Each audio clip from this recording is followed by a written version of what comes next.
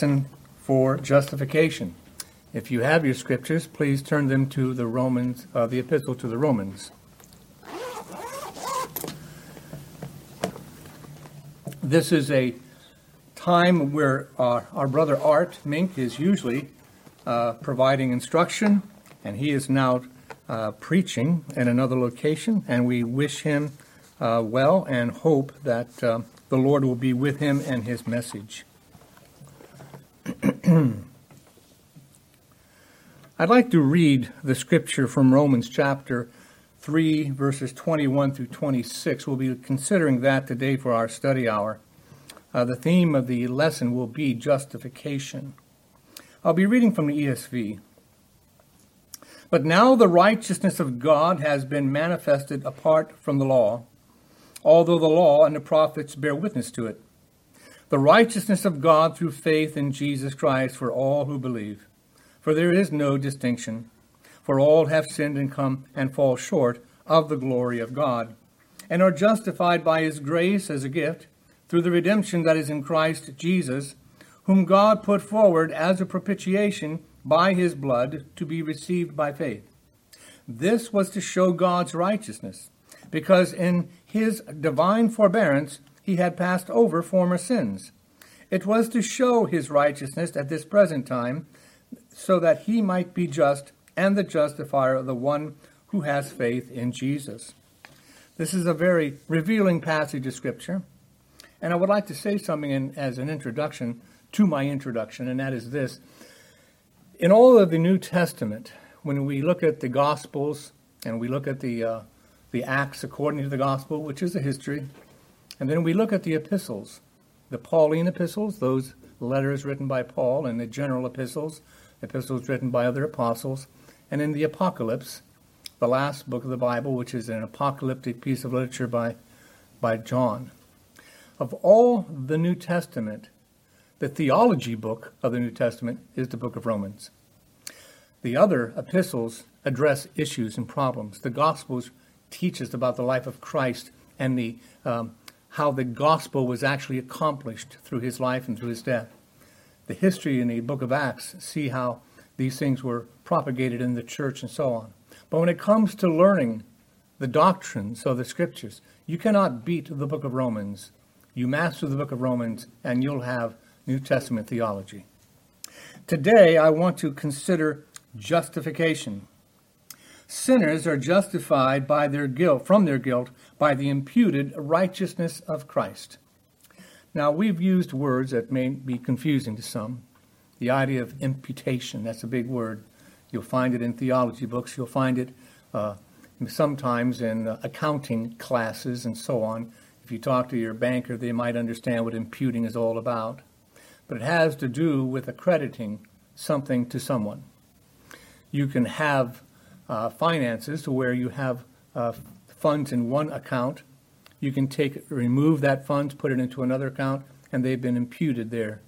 And you can even give your money to someone else, and you can impute your money into someone else's account. But this use of the word is going to be used in a legal context. A legal context. And so I want you to remember that. I am going to read to you some scriptures concerning justification. But to do that, I want to prepare you a little bit.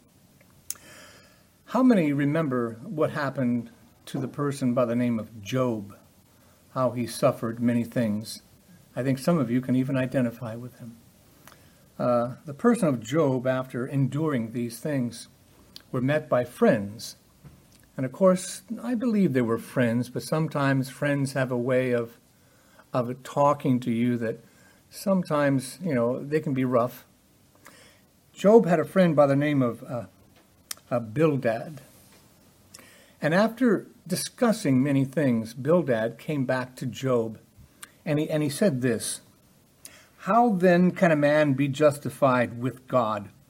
Or how can he be clean that who is born of a woman?" And so what Bildad was saying to Job, look, I know you're suffering, and I know that you're enduring a lot of things. But the fact of the matter is, is that, and he goes on to say things like this, even the sun and the moon and the stars cannot be justified in the sight of God. None of us can be justified. So how can this happen? So he's saying it like this. This is a really good question, though. He's saying it to Job. You need to own up to the sin that you have and the idea that you deserve this suffering. And God is not doing this unjustly. We know that God is not unjust in letting you suffer. Well, we have learned other things about Job, haven't we? Because Bildad didn't know all the details. And even in Scripture, when the Lord Jesus was teaching his disciples, when he was asked, the Lord was asked, who did sin that this man was born blind? Was it he or was it his parents?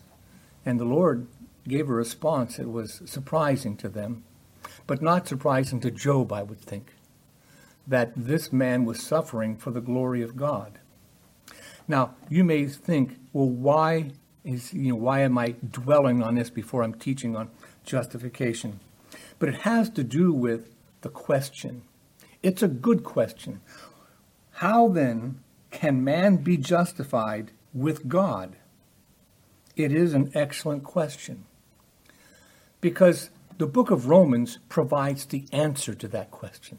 How in the world can sinners be justified? Because in my life experience, I've used this word several times, on a consistent basis, where if I'm purchasing something for my management and I have to prove to the government that it's worthy to be purchased, I have to fill out a form that has at the top of it justification. And what that means is, do you have good reasons for spending our money? Do you have sufficient reason? Do you have an excuse to take money and to buy this item? It's just justification. Now, that's one way that it's used. But in a court of law, a person can only be justified if they are innocent. You see, when a person is accused of a crime, they will stand before the judge. And then a judge will ask the person, are you guilty or not guilty? How do you plead? And of course, if the person pleads not guilty, then he says, let's look at the evidence and see if your plea is justified. And if it is, the man will be found innocent of the crime, and then he has been justified of the charges. Now, that can only happen if the man is innocent. A person can only be justified if they are innocent. But you see, we're looking at a passage of Scripture that says this. It was to show his righteousness at the present time, so that he, that is God, so that God might be just and the justifier of the one who has faith in Jesus. So God is going to remain just and then justify the sinner. Let me tell you something about justifying sinners. We cannot do that. If we justified a sinner, that would be a crime. To actually prove or to try to prove that a guilty man is innocent is a crime. And yet God is not guilty of sin. He is just and the justifier of the sinner who believes in Jesus Christ. So that's what makes this doctrine so amazing. So amazing. Now, the other point I want to make in my small introduction is this. What a good question that is, isn't it? How can a man be just with God? But you know who is not asking that question?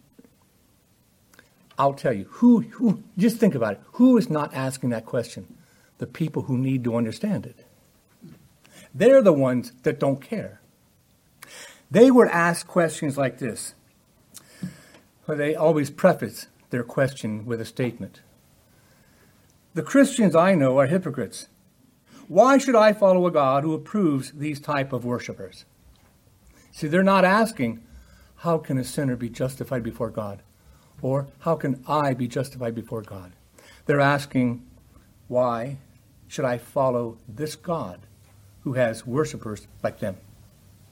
They may even say, God allows evil and suffering and has done nothing to fix it. Why should I give this God my respect and honor? Instead of asking, here I am. I'm a sinner. I know that I've been wrong. And God is the just God who judges people, and yet they're not asking, how then can anyone be just in the sight of God? You see, the world needs to ask this question, but we are giving them an answer they don't want. They're not asking. But we are called to give them the answer after. That's not true. We need to give them the answer at all times. But we have to make sure that they understand that God's wrath abides on them so that they have a need of Christ. This question is only asked by a person who has a need of Christ. They may also say something like this: I have looked everywhere. Why is God hiding? Why doesn't God simply just show up and end this debate of whether he even exists? That's the question the world has instead of the right question. And so before I begin properly, I want you to make sure that you're asking the right question. I want you to make sure that this can only be of value to you if you have a need for Christ. If you do not have a need for Christ, other questions will push that one out. Instead of you being in front of the judge, you will have God in front of you, and you'll be the judge. And that's a problem that the world has. So let's make sure that we check ourselves, that we understand that we all have a need for a Savior. We all have a need for Christ because we need to be forgiven because we are guilty. And therefore, the very fact that God says that he can remain just and also justify the sinner is such good news that it just gives us joy that we cannot even express. But the joy cannot exist without someone who has a heart that says, I need a Savior. Now, I want you to think two ways this morning. I want you to be able to think legally, but I also want you to think in a more heart-based way. A legal-based way and a heart-based way. And we have to keep these a little bit separate, but they work like this together. Okay? I want you to be able to say to yourself, I have a legal type of relationship with God, the judge. I am a guilty defendant. He is a righteous judge. And there is a legal transaction going on, and there is a legal relationship.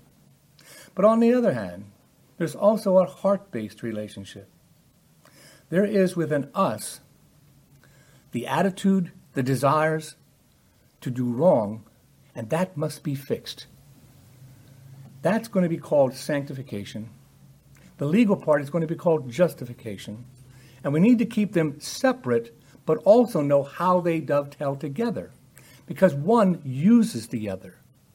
Sanctification, which is the work of God within the heart, uses the truth to convince the heart and to convict the heart, and the power of the Holy Spirit to give life to a hating heart that hates God, to use the truth, which is legally based, which is factually based. It is reasoned out.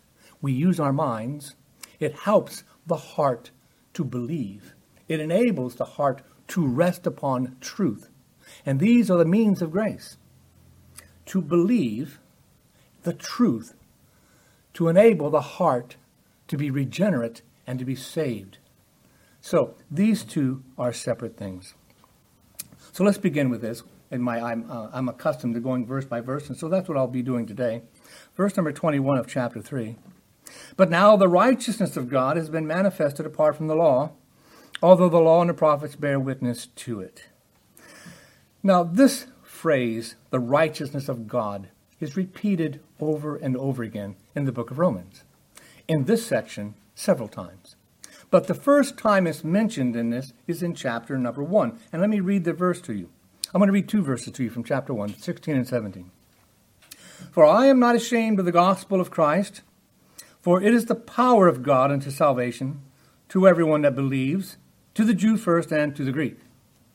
For therein, now when it says for therein, it's referring to the gospel. For in the gospel is the righteousness of God revealed, the righteousness of God. Now, does that just mean that we just know that God is good, that God is righteous? I don't believe that. I believe that it's trying to tell the reader that the righteousness of God that must be had by the person to stand before a judge is now going to be revealed in the gospel. You see, the law of God in the covenant between Adam and Moses, which says, do and you live. If you are perfect, you will walk in the presence of God. But in that covenant, in that contract, in that legal type of relationship that we have, if we do not do that, then the power of the law condemns us. Sin gains its strength from the law because sin kills. How does sin kill? Because the law says the man that sins against God is going to die. And so the righteousness that is needed by the sinner to actually justify him can only come from God, because it cannot come from the sinner because he does not have it. So we see here that man as a sinner requires a Savior, and that the righteousness of God is revealed from faith to faith. Now, this faith to faith, I've read several people on it, and it has, it can be taken in several different ways, but I like to take it this way, because it says that this is being told to us by the law and the prophets. They have given witness to it, and now we have Christ and the apostles telling us what it is. And so it's the faith that was shown to us in types and shadows to the faith that is now given to us in detail and in truth that is obviously true. And so from one faith, like Abraham had faith, he was a friend of God, and he was saved. He was saved by the imputed righteousness, even though he may not have had all the details. But we now, it has been revealed from heaven to give us an understanding in our minds that we can reason to aid the heart, to love God, and to receive and embrace our forgiveness.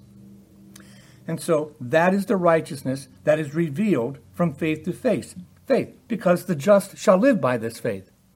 The just, and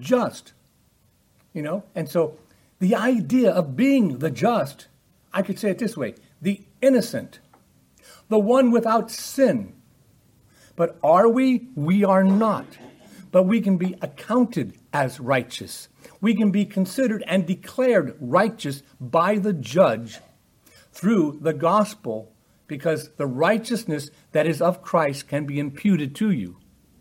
And that is the essence of justification. Let's go on and consider this.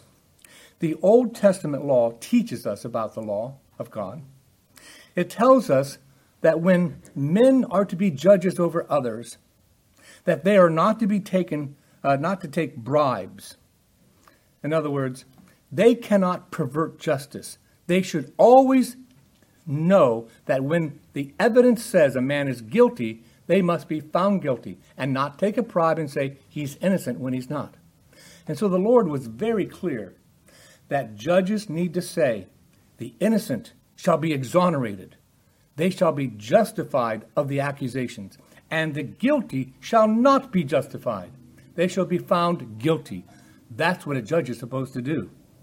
And yet we have something marvelous going on when God is just, and he is the justifier of the ungodly.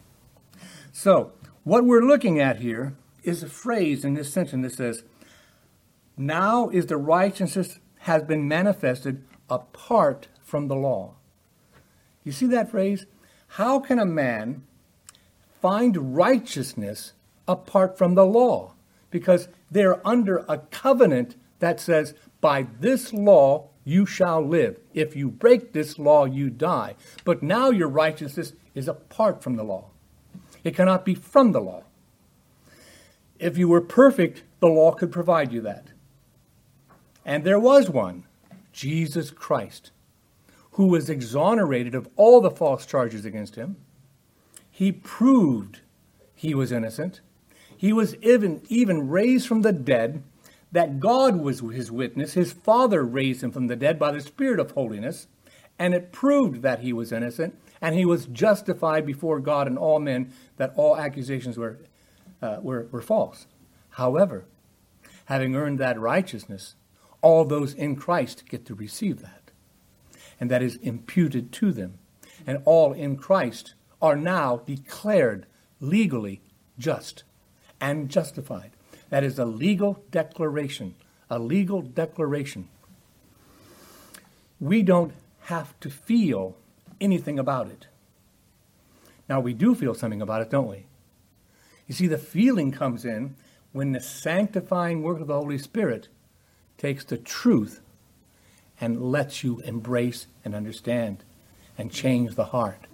But it doesn't change the unalterable truth that this is a legal event.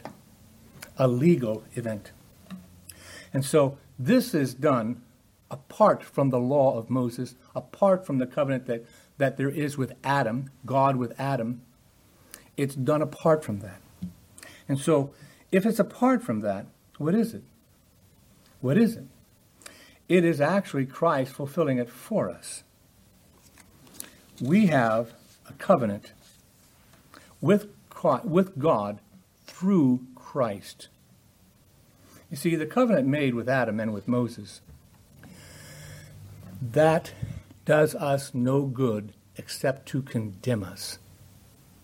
The law in that covenant is still as beautiful and as enlightening and as revealing of the true nature and beauty of God as it ever was.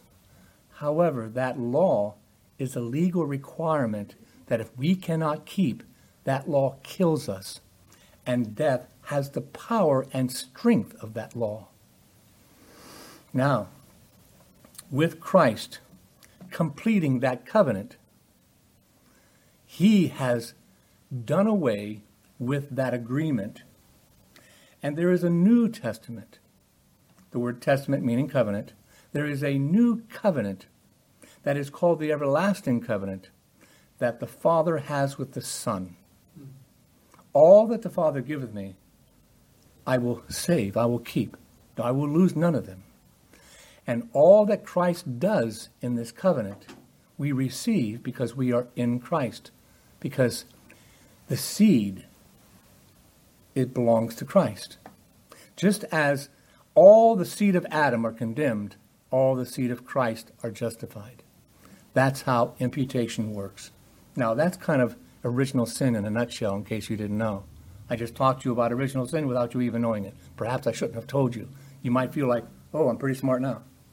But just remember, this covenant does not do away with the law, even though the covenant has been finished by Christ.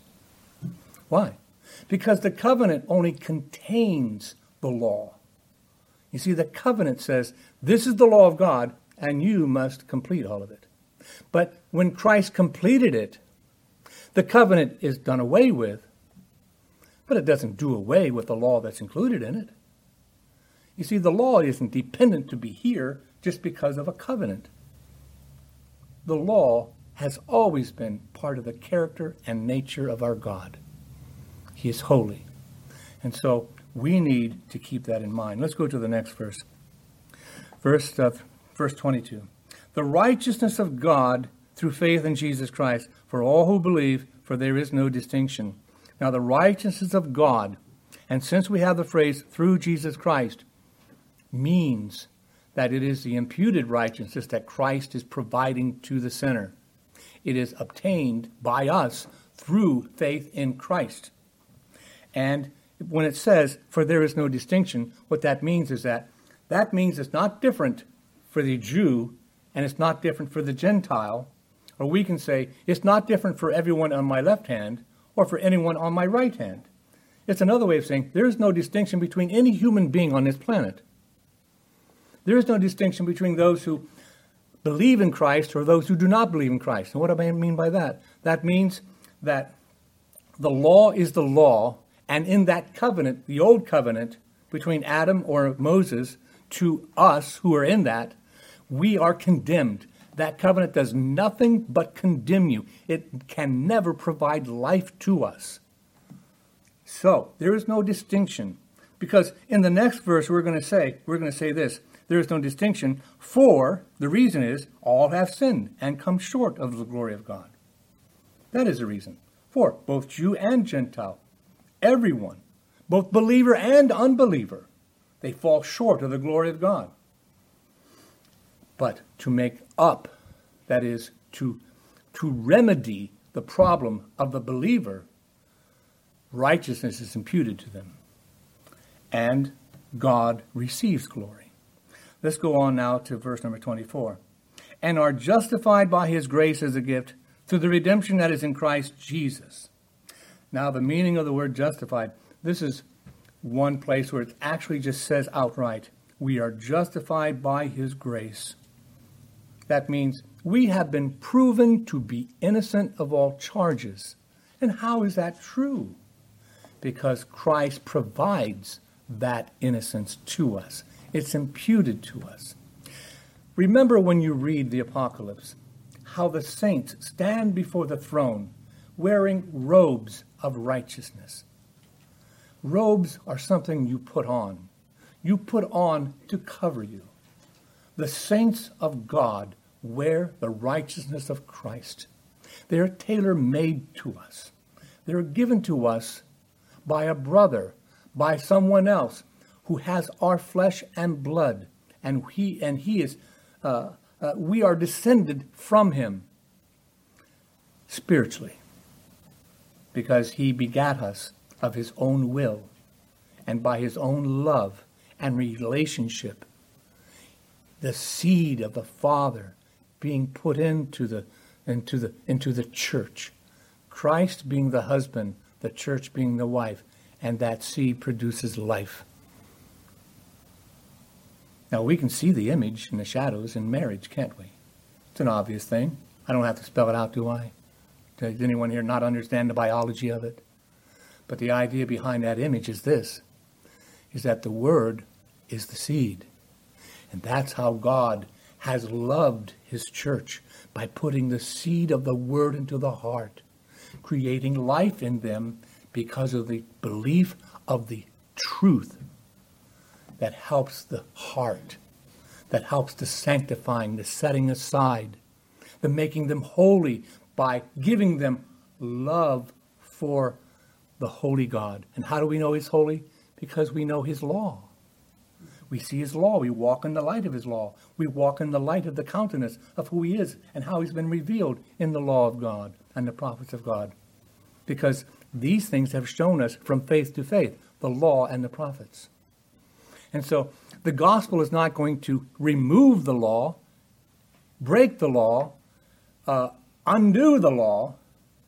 It only completes the law in that covenant. And then that covenant is folded up and put away, because there is an everlasting covenant that we are now in, since we are in Jesus Christ. So, verse number 25. Whom God put forward as a propitiation by his blood to be revealed by faith. This was to show God's righteousness, because in his divine forbearance he had passed over former sins. Now there's a big word in here, propitiation. You don't have to be afraid of it. It just means this, that God has received what Christ has done to make him no longer angry at us. Okay, propitiation. It's an offering that Christ did, a work of atonement, where God before was angry and full of wrath against those who had hearts of depravity, hearts of sin, that hated who he was, hated his law, hated the light, hated everything about God. But what Christ did on the cross, and when we are in Christ, that took away the anger. And that was an offering of propitiation. It accomplished that. And we can receive that benefit, not by earning it, but by receiving it. And the analogy or the metaphor is this. If I put out my hand and you give me a gift and you place that gift in my hand, then I can grasp it and I can own it. Faith is that hand. Believing is that hand. Because we cannot earn it, therefore we cannot offer something that we have. We can only hold on to what Christ has had. Nothing in my hand I bring, simply to thy cross I cling. That is what the poet has said. And so we receive by faith. This was to show God's righteousness. So when you see this phrase, God's righteousness, it is the righteousness earned by Christ, not a man's righteousness, even though as a man he earned the righteousness that we needed, which was a man's righteousness. And how can that be? Because he is God and man. He made the tailor-made suit for you that fits you, not angels, not any other creature, but for you and you alone. And so God's righteousness. Now we also read here that because in his divine forbearance that he had passed over the former sins. Don't let that confuse you. Before the knowledge of the gospel was made, and many times in the scriptures it calls it the mystery of the gospel, how that Christ bore our sins, how that he is the one that justifies many, as it says in Isaiah chapter 53, that before that was made known to man, God forbore, or that he had forbearance and was patient and was tolerant and endured that. He endured, and that faith that men had in the promise to come is the same faith that blossomed even more when the knowledge became more specific. When the knowledge says, there is no other name under heaven given whereby ye must be saved. That is the new completion, or shall we say the new information. And therefore God, even though he is forbearing in a lot of different ways, he did not have to forbear in this one way where Christ has not yet atoned for his people yet. And so that's what that refers to. Let's go to the next verse, verse number 26. To show his righteousness at this present time. In other words, at the time when Christ came, in the fullness of time, God prepared Christ to die for our sins and to live righteously for us, to show his righteousness, that he might be just and the justifier, that he might be just and the justifier of those who believe in Jesus Christ. So, let's make this clear. Remember when you read the phrase, his righteousness, the righteousness of God. Don't you think, well, that just means the law. Sometimes it does not mean just the law. It means the righteousness that we need, that only a Savior can provide, that God has produced by the atoning work of Christ. And God remains just. God remains completely pure and holy in this. Because I want to stress this point. A sinner cannot make excuses for himself. A sinner can do nothing but repent. That's what a sinner is required to do.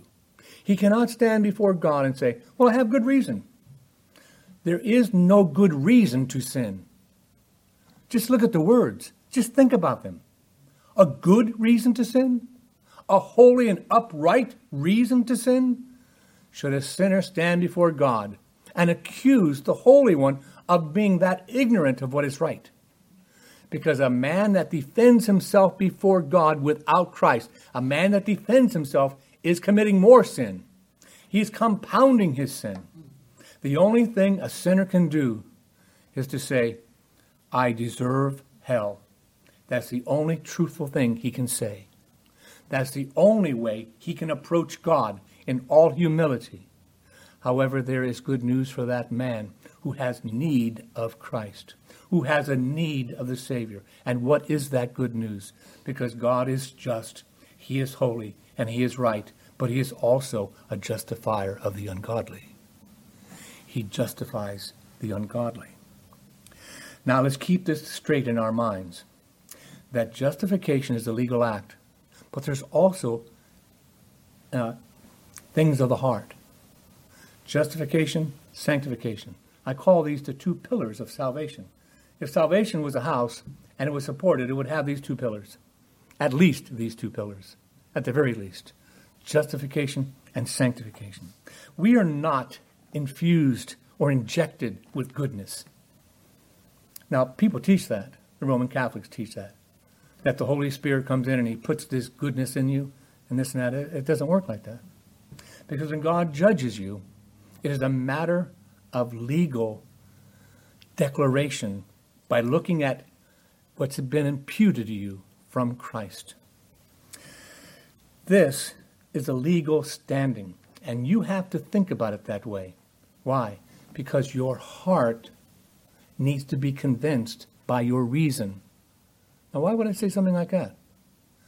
Because it is the power of the gospel, the truth, that the Holy Spirit uses to provide life in you. And therefore, allow the work of the Holy Spirit to trust in the truth. And what is the truth?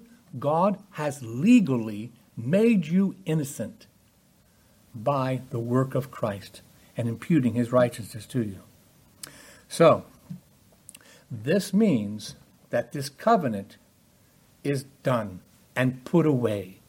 It's done. But sometimes when people hear that, they say, I am no longer under the law. And then what do they do with that? I'm free from the law. Oh boy, I can do anything I want. Well, who do you think has suggested in his mind that they can live in sin because they can do anything they want? Because the law of God isn't obliterated by the fact that Christ kept the covenant and kept the law. It just means that you are not legally going to be killed by that covenant. Because the covenant is using the law of God, and its strength is the law of God. And if you are a sinner, that strength will condemn you forever in hell. But that covenant has been completed by Christ, done by Christ, and superseded by an everlasting covenant that imputes his righteousness to you. Now, remember, a legal transaction, that's justification. And the events that Holy Spirit does to your heart that enables you to have a heart that feels guilty when convicted by the knowledge of this legal transaction, and convicts you that you may say, I love, I hate. Love what? Hate what? The knowledge that it is using, the gospel. So God has said it this way. Come, let us reason together. Though your sins be like scarlet, they'll be like snow. So let us reason together. Use your heart, use your mind, so that the facts can convince this evil heart. And that the law that is now written upon the heart, and that means this. It's not that, I memorized it by heart. No. You haven't gotten it by heart yet unless you love it. Unless you have an affection for the law of God, hate what God hates, love what God loves, that's when you have it by heart. Because heart issues is a sanctifying issue where the Holy Spirit takes your heart and then you love the truth that is legally based in fact. Do you see now these two pillars working together? Christ did this for us. And I want to get into a little bit of detail where it comes to how Christ provided to us. Christ did two things when he obeyed this law. He obeyed the covenant. He met the conditions of the covenant. He met the conditions of a quid pro quo, of a, I did this, you give me that. Because the covenant says this, do this and live. Okay? You do this and you live. There is that relationship there. Christ was required to actively obey all these things. Actively obey. He did what we should have done. He did and he did not do what we shouldn't have done. All the things that make a perfect human life, Christ did. he did these things. He did not do certain things. He thought the right things. He loved the right things. He hated the right things. He served God with all his heart. He obeyed. Everything about what we should be, he was. He actively did this.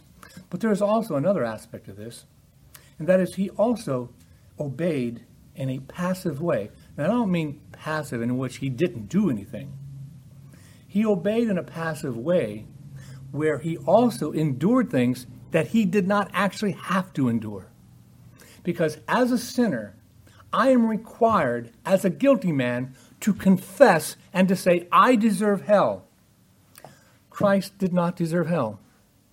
But he was willing, actively being submissive to God, and passively obeyed that requirement for us because he endured punishment, being accused of things he did not do. And he was punished. And he received punishment. Not that he should have. We should have. And that's why it's his passive obedience. And so the work of Christ on the cross is called a passive obedience for Christ. But it's called something that we really need. We needed to be that man that said, I am not worthy to be called your servant, and I should not be here before you. I deserve to be in hell. This is my rightful place. And Christ did that for us, even that. Even that he did what was required by us. But he was no sinner. But he did not open his mouth, did he? He did not defend himself. And neither should we. We should take nothing in our hands. Simply cling to the cross of Christ. Now, I have one practical application to provide. Oh, no, we got it. See, I'm used to preaching where I was really going for 15 more minutes. Sorry. All right. You get no practical application this morning. Sorry about that, but I'll just say this. Just in closing. In Romans chapter 6, verse 14, we read this. For sin shall not have dominion over you, for you are not under the law, but under grace. People misuse this all the time. They misuse it all the time. They read this phrase, you are not under the law, but under grace. You see, but I want you to read it with what I've just told you in mind. You are not under a covenant that says you have to obey to receive life. You're not under that. But to think that you do not have the law of God in your life, the law of God has been written in our hearts. Why should we abandon that which enables us to walk and serve God? You may have friends and neighbors and loved ones who say, well, so-and-so, they accepted the Lord as their Savior, but they didn't accept him as Lord. You know, one day they'll do that. That's like saying this. They let Christ die for their sins, but they don't want to be holy people. They don't want to walk with God. You know, like, what do you think salvation is, folks? It's being saved from your sins so that you can walk with God. Amen. Do you see the difference there? And so I've just condensed 3 pages of application into 1 sentence. You're welcome. All right, let's go to the Lord in prayer. Father, we want to thank you for your kindness and for your grace. And we pray, Lord, that these things will be done to uplift and glorify Christ. Be with your people now. Embrace them by your love. Enable us to walk before you in holiness. We pray this in our Lord's name. Amen.